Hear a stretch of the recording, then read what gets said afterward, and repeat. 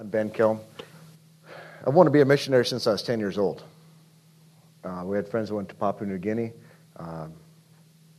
The guy, he was kind of like one of our uncles, and his wife was a teacher, he was a teacher, and they went to Papua New Guinea and worked on the Wycliffe Ukarumpa campus. And really, they're short-term. I think they're down there a total of 3 years, which by today's definition is long-term, but at the time they were associates and considered to be short-term. And that changed my life. At that point, wanted, everybody's asking, are you going to be a firefighter or a police or you're going to be in the military? What are you going to do with your life? You're 10 years old. You have all kinds of crazy answers. And so I, after talking to his son, who was about my age, thought, I'm going to go be a missionary and I'm going to, be a Bible translator. And so I set out to do that. And then I hit English, and I love to read, I love to write, and I hate formal grammar.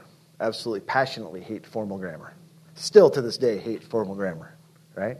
But there's other kinds of grammar. There's applied grammar and there's other aspects, descriptive grammar, that I'm pretty good friends with. And so I thought, hey, I can be a pilot because I like tinkering. I like fixing things. I'm pretty good in a pinch at making things run. And so I'll be a pilot because a missionary pilot has to qualify both as a pilot and also as a mechanic, airframe and power plant mechanic. And so I thought, hey, I'll do that. And so I set out to do that. How many of you have seen my eye when I was here Tuesday or in the past? You know me. I've got an eye that does this floaty thing. I have amblyopia and astigmatism. And I have nearly 20/20 vision, or a little bit better, in both eyes, but they don't choose to work together. So that affects my depth perception. And so they said you could go through flight school 5 years at Moody, get all your certifications, and the medical examiner could fail you for your final exam. I thought, $100,000, 5 years of my life down the tubes, I'm not doing that. So I came to Montana State. And I ended up with a construction engineering degree and was part of the college group and was discipled by the guys here and was part of that team running the college group. And so that, I would say, was more valuable than my actual engineering degree, of which I took what I needed and left the rest, so to speak. And so from there I went into mission training, went to the field, been down there since 2005, so we're coming up on 10 years that we've been on the field.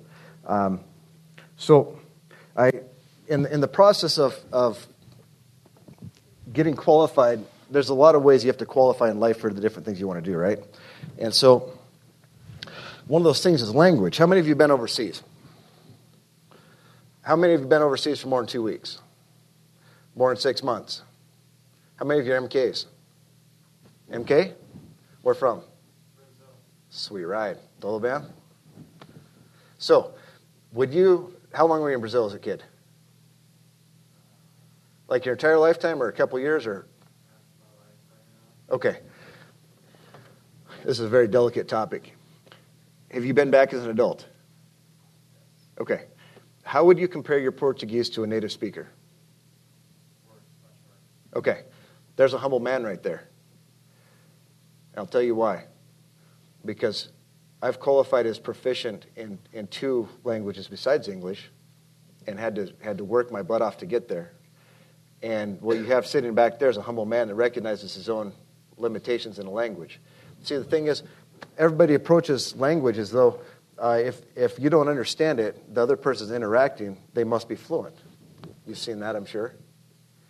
And you've also probably seen senior mission personnel who've been down there 20, 30 years and still don't speak the language nearly as well as yourself.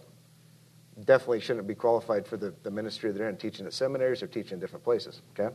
That's kind of the dark underbelly of missions. So, but all of you are here at Montana Bible College because you want to learn the Word, and most of you are headed for some kind of ministry, right? Raise your hand if you're not headed for some kind of ministry. Oh, all right. Clears that up. Right. So you're going to have you're either going to be a missionary, be married to a missionary. That's your unfortunate pleasure, or you're going to be in contact with missionaries, right? And you're going to have people say to you, I am fluent in the language when they come back from 2 weeks, 6 months, whatever their little short term is, right? And so here's what happens. And it can be 30 years and they might say they're fluent. So here's what happened when I learned to play the piano. I was taking piano lessons, and I was accelerating through the program. And so people say, oh, I can play piano too.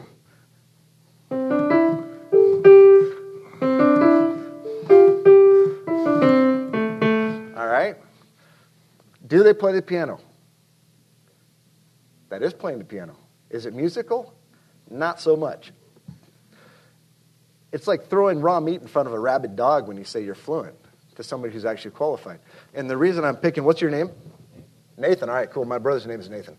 The reason I'm picking on Nathan is that because he's been in Brazil and has an accurate perspective of his own language abilities, is that even growing up there doesn't make you qualified to speak at a teaching level.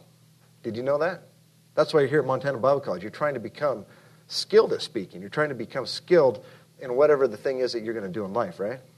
And the same thing occurs for missionaries. I went down with all these things in my head, but no ability to communicate those ideas. Okay? So then you have the joker that likes to do this. On the black keys, right? Is that musical? It's a lot more musical than the first kid, right? That was like, right? So here's your next trick. This is the senior missionary trick. This is the one that has been down the field so long and yet has never risen to the level of proficient. Excuse me. We'll just throw that over there. I hate cell phones, man. It's like an electronic leash. All right.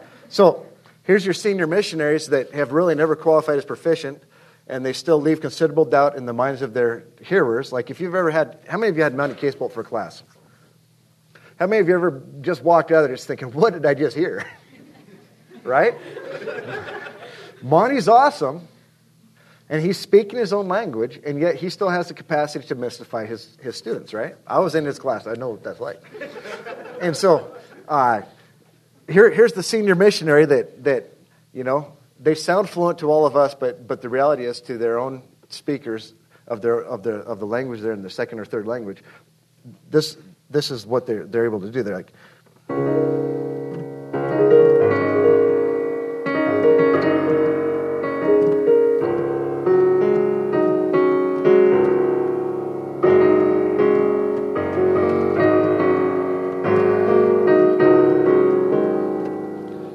now how awesome is that?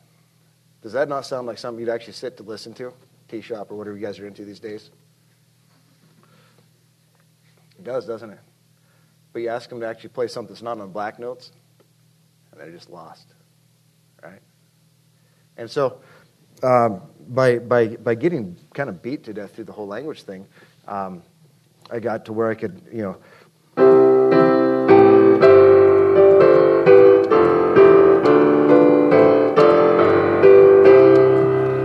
where you can play, right? Where you're actually presenting no significant barriers by the use of your language and communicating with the people who hear you, right? And so, in the process of going through that torture, I burned out. I accomplished what I set out to accomplish. I met all the standards that I was supposed to meet, not on the time frame or the time scale that people were pushing me to meet them on, which is one of the factors in burnout, but I burned out. And so here I am. I've been back in the States 10 months. I'm not getting done what I'm supposed to be getting done. I just found out like a month ago that it's not considered normal to have diarrhea for 10 years and just do your daily work. And that's what I've been doing ever since the beginning. And obviously we've tried to do things to affect that and treat that in different things, but there's a point where you go over the edge. And this is what you all are in risk of. You're young, bright, shiny people that are excited to go do ministry. You're going to go over that edge at some point if you're not really careful. And so the question that I have for you today is, who is shepherding the shepherds?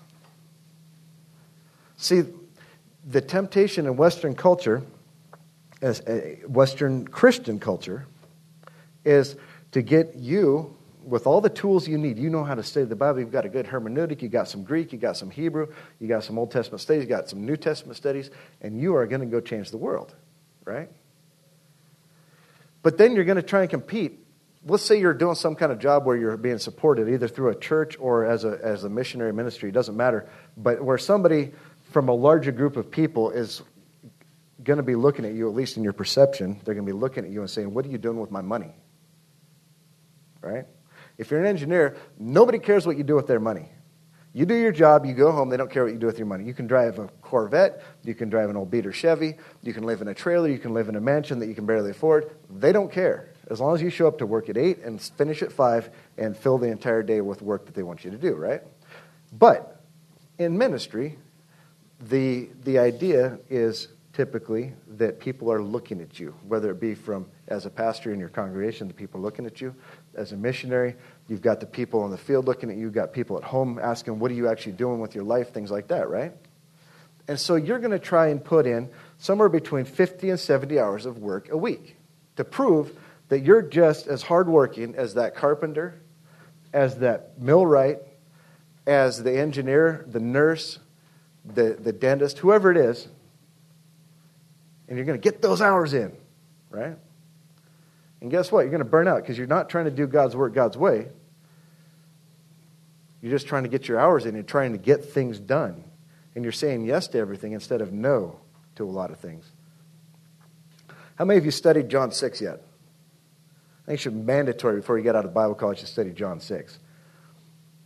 I was talking to Monty Casebolt at the 4th of July parade over in Livingston, and he said, I'm kind of doing a John 6 ministry here. I took a bigger church and then I made it smaller.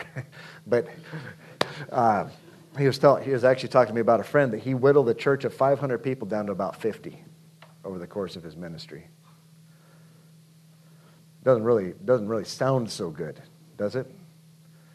And I don't know all the particulars of that, but in John 6, Christ started telling them pure, unvarnished truth that wasn't hidden by parables about the Father's role in salvation and how he worked through the Son and all these different things that he brought.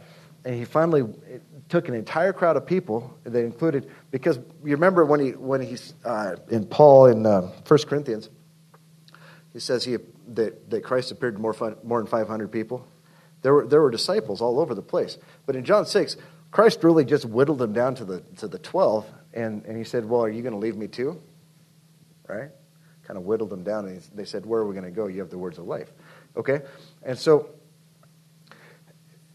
at some point in your shiny young hearts, you're going to have to come to the point where you look for what God wants you to do instead of what everybody else is telling you to do. And I'm still burned out. I'm still in the middle of burned out. I'm one of the happiest burned out people you've ever met. And in the process of analyzing this, I thought I was doing a good job protecting my wife and my family and my own heart by saying no. But I was already so far over the edge that saying no to all these things and stiff-arming things off so that I could focus on the essential job, which was to learn the language as a gateway to teaching ministry in the Quechua language, that there were all kinds of things in my environment that I couldn't even see or think or feel anymore, right? We were living on support. We're usually below 70% of our support. So missions is the only job where they say, how cheap can you do it? In other words, how cheap can you do it so you guarantee that you can't make a profit? And then you get to go raise your own support for that. And then you're only able to raise a certain percentage, so you made yourself the lowest bidder and then undercut yourself by another 25%, say, right? Genius. That's a factor that leads to burnout, right? And so, anyway, the question I have for you is, do you have to walk through that open door? If God gives you an open door, do you have to walk through that? Raise your hand if you believe so. I'm not gonna make fun of you, I promise. Are you allowed to say no to an open door? Raise your hand if you think you can say no to an open door. Okay. I'm not here to change your lives. I'm not here to send you on a new direction. What I'm here to do is I'd like to make you a little bit angry and make you think. I learned that from Dr. Heidi. Angry people think better. And if you don't believe that, take his Christology class. So, what I'd like you to think about is who cares for the shepherds. If you are in a little town in West Dakota and you're the only one out there and you're pouring out your life for these people and you're discipling and you're teaching and you're mentoring and you're training and you're doing all these things, but you're starting to get short with your wife or your husband or your kids, you're starting to snap at people that you care about, how did you get there? That's the question. Who shepherds the shepherds? How are you going to take care of your own soul? In Western Christianity, we want to get all of you shiny people already with the right tools and at the age of, say, the tender age of 21, 22, send you off, usually recently married, because you found the love of your life in the Gallatin Valley. And we send you off and we say goodbye. We're never going to see you again. You have to do your thing, right? And the big problem with that is that you need shepherding and discipleship in your own life. And the question is, how are you going to get that when you're out in West Dakota? How many of you have been to like eastern Montana? Like, I'm joking about West Dakota, but Sydney, Gail, I mean, tell me what life's like in eastern Montana. It's hot and cold and one windy step from the gates of hell, right? And when you're out there, and my sister lives out there. She moved out there when she got married 20 years ago. And it has a subtle beauty. But there's nobody for miles around. And so if you're the spiritual light in your town, what are you on earth? What are you going to do to feed yourself? Because it can't be incumbent on you to feed yourself, because that sounds really good. I had all the tools. The mission committee said, "Are you prepared to feed yourself on the mission field?" I said, "Yes, ma'am. Yes, sir. I am." How well did I do at that, at shepherding myself? I would submit to you that I did a pretty poor job of it, because I made it through the goalpost just barely, got qualified in the language. I'm a magician in 2 languages besides English. Possibly even better, because when you learn it as a second language, you really reach for it and really go for the eloquent phrases and things like that. So my wife always jokes, man, you got to dumb it down a little bit so people are going to get what you're saying in Spanish. Because I like to speak as an educated person. Most people I speak to are uneducated. And so I'm reaching for these nice, big, pretty things, and they're just getting lost because it's poetic. All right? So the thing is I made it through those goalposts, and I accomplished what I was supposed to do. I passed all my oral exams finally, and I was burned out. I was just toasted. I was having to take timeouts from seeing my kids so I could have a good attitude with them. So do you really think that was God's will that I go about doing it that way? Raise your hand if you think that was God's will that I get that done that way. It wasn't. There is a better way to do that. And God willing, I will be able to help people in the future go through the horrors of language study and do it in such a way that they are able to glorify God through every aspect of that. And part of that has to do with the care of your soul, of shepherding. Myself would be shepherding them, but you as young leaders and young people in ministry have to look for someone to shepherd your souls. How many of you would you ever expect a doctor to graduate from medical school, skip residency, and go right to work? Does that sound ridiculous? Yeah, it does. You guys are pretty quiet. I'm used to more interactive, I feel like you should throw things at you, but I don't really have anything that will damage you. No, you expect a doctor when they graduate, they're going to go get a lot of hand-holding in a residency by doctors who are capable in their area, in their skill set. And then after they do the residency, they're going to subscribe to journals, they're going to attend continuing education, they are going to be doing things to make themselves more capable of doing the job they're supposed to do, right? But how many pastors, once you come squeaking through the doors of Bible education, whether it be Bible college or seminary or whatever the thing is you come squeaking through, barely intact, at the edge teetering in financial ruin from paying for school or working at UPS or whatever your gig is, how many of you are going to be in good shape to go into ministry after doing that, after squeaking through those goalposts. Right? The question is, who is going to shepherd the shepherds? So you need to find somebody or some people that are capable of understanding your situation, that have gone before you, to help you stay balanced. Right? The American dream is to go 100% in every category. How many ladies in here are married? I feel bad for you. Here's why. I'll tell you. Marriage can be a tremendous pleasure and a benefit and a blessing from God. But one of the things that really shocked me when we came back, I've been here at Grace now since 93, all right? So one of the things that really shocked me was coming back and seeing the number of women that they're literally just great people. They're scampering through life, and every time my wife talks to them, they're like, I'm so busy. They're taking kids to volleyball, and they're picking up the kid from, they drop a kid off at volleyball, and between the two ends of the volleyball appointment, they're picking up another kid to drop off at Taekwondo or something, and then they go back and pick up the volleyball kid and make sure they have all their books so they can study while the Taekwondo lesson finishes, and then they go home and do homework till 9 and make sure the kids are doing their homework, and then they get up and do it again. They're great. Because their house has to be perfect. They have to be serving their husbands perfectly. They have to be loving their children perfectly, which we have this ridiculous standard for educating children, right? And so they become gray. Why? Because they're over the edge. It's like when you get cancer, all of a sudden you find a bunch of other people that are either cancer survivors or are currently struggling with cancer, right?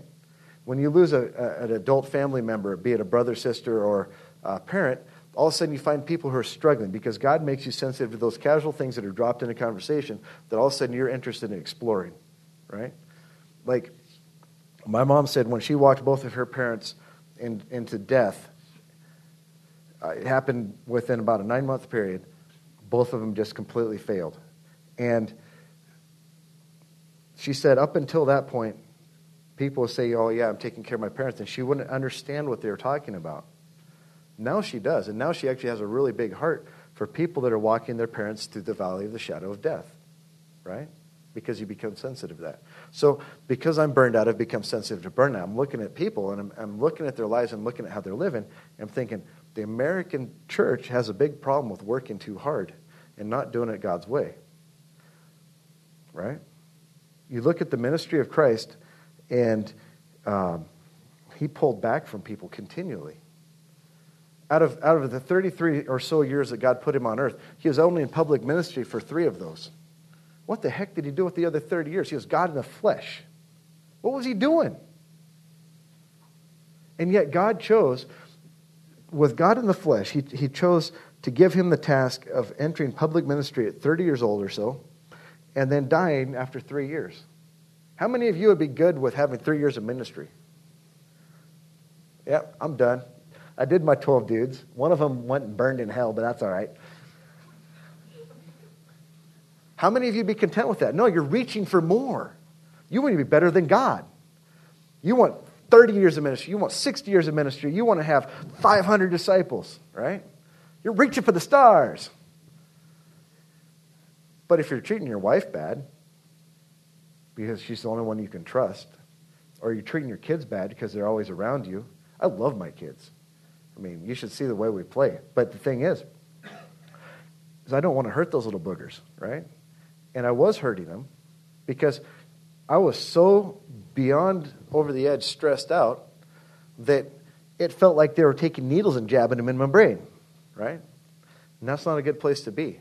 And that's why we took this furlough, that people were pushing us. People were pushing us hard. You've got the language now. You got to go teach so you don't lose the language. I'm like, so I'm going to lose a language that I've learned over the last 6 years. Just like that, right? That doesn't happen. But anyway, the thing is, like, how's your Portuguese? How long would it take you to get back into where you're flowing? How long have you been out? Okay. The investment of a lifetime isn't so easily tossed away. And I would almost guarantee you'd need about 6 months to get back to the level you were at in high school. I'm guessing. Just because I've seen a lot of MKs come back to Bolivia who are Spanish speakers that left nearly fluent, but not nearly, they weren't university level fluent. All right? And so I'm guessing more like 6 months 2 years would be overly humble in my opinion. I could be wrong. You might have exceptionally high standards too. Anyway, so when you look at the life of Paul, a lot of times we really want to whitewash what he said, right? You know, he says, I long to be lifted out of this body of flesh. I want to be with the Lord, but I stay here because of you. He talks about all these things. I would submit to you that Paul also pushed himself over the edge at least one time, maybe more than one time, and that God used that in his life to give him a huge dose of humility that he otherwise might have not have obtained. And the thing is, Sadie and I kind of joke about it, but I believe the truth is that God sent us down to the mission field, not so much for what we're going to do down there, but because of what he's going to do in our life, right? And that thing would be that both of us are very proud people. And he used that to humble us and to make us open to telling you about our sins and our struggles. I don't know that you could ask people that know me, like Gail's known me for a long time, and Pastor Dave and people like that. You could ask, you know, if I was open about my struggles and stuff. I think I was to a degree, but I don't believe that I was nearly to the degree that I am now.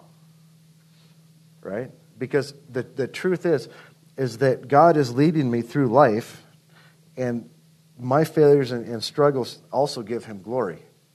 Right? It's not a life of perfection that you're called to live. So anyway, one of the things we did this little counseling retreat, and the guy down there pointed out a verse that really hit me, and talking about the life of Paul, a lot of times we want to whitewash and say, well, it was false humility, because we've heard so many pastors and teachers around us with false humility. Like, boy, you know, I really stumbled because, you know, this morning I was kind of upset at my wife because she didn't iron my shirt right.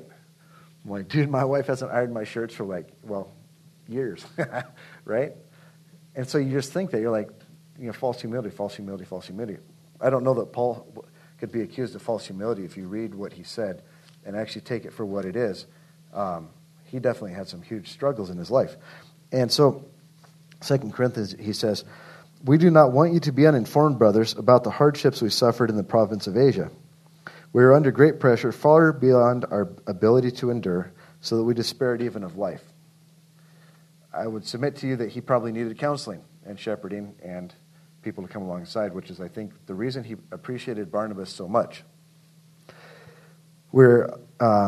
Indeed, in our hearts, we felt the sentence of death. I've been there. When I was in what I call the belly of language study, when things were going really, really slow, I didn't know how I was going to make it. Sure. How many of you ever seen a surfer come off a wave and get tumbled off a big wave? So some of you have seen that, right? I've never surfed, but I've played in the water a bit. Anyway, when a guy comes off a surfboard, goes down the water, you don't know which way's up. You don't know which way's down. You don't know where the air is. You just know that your lungs are burning and there's no oxygen available. So what do? You crawl for what you hope is shore. Everything you have, you're flailing for shore, right? And that's what the belly of language study was like for me. I knew I had to make it to shore. My wife was tired, I was tired, and we knew that we had to make it through that goalpost, because if I didn't make it through the goalpost, I was never going back to Bolivia. There's just no way, because I couldn't face going back into language study again. So that was in the belly where I despaired of life. And so now I'm here on shore, I'm picking all the sand out of my nose and my ears and my other orifices that I'm not going to mention, and trying to get air back in my lungs, right? And I am no longer despairing of life. One of the things my wife did for me was she got me a Kindle last year. And in Bolivia, there's no reading material to speak of in English. The library at the mission had Louis L'Amour and Agatha Christie, which are great writers, but they're not going to exactly do what you need mentally and spiritually for 10 years, right? So she got me a Kindle, and I started reading history and getting into archaeology and the things I really love in English. And I kid you not, I'd been so far past the law of diminishing returns that I was getting like 10% out of 100% that I was giving, right? And so she gave me that Kindle, and I stopped working until midnight or 1 studying. And I started reading. I'd start reading when my kids are getting ready for bed, like 7 or 8 o'clock at night. And sometimes I'd lay on the floor of their rooms and read with them. And I was reading, and sometimes it was 2 hours, sometimes it was 6 hours a night. And I kid you not, you guys packed this whiteboard all the way up here for the last 2 minutes of what I'm talking about. But Most people's language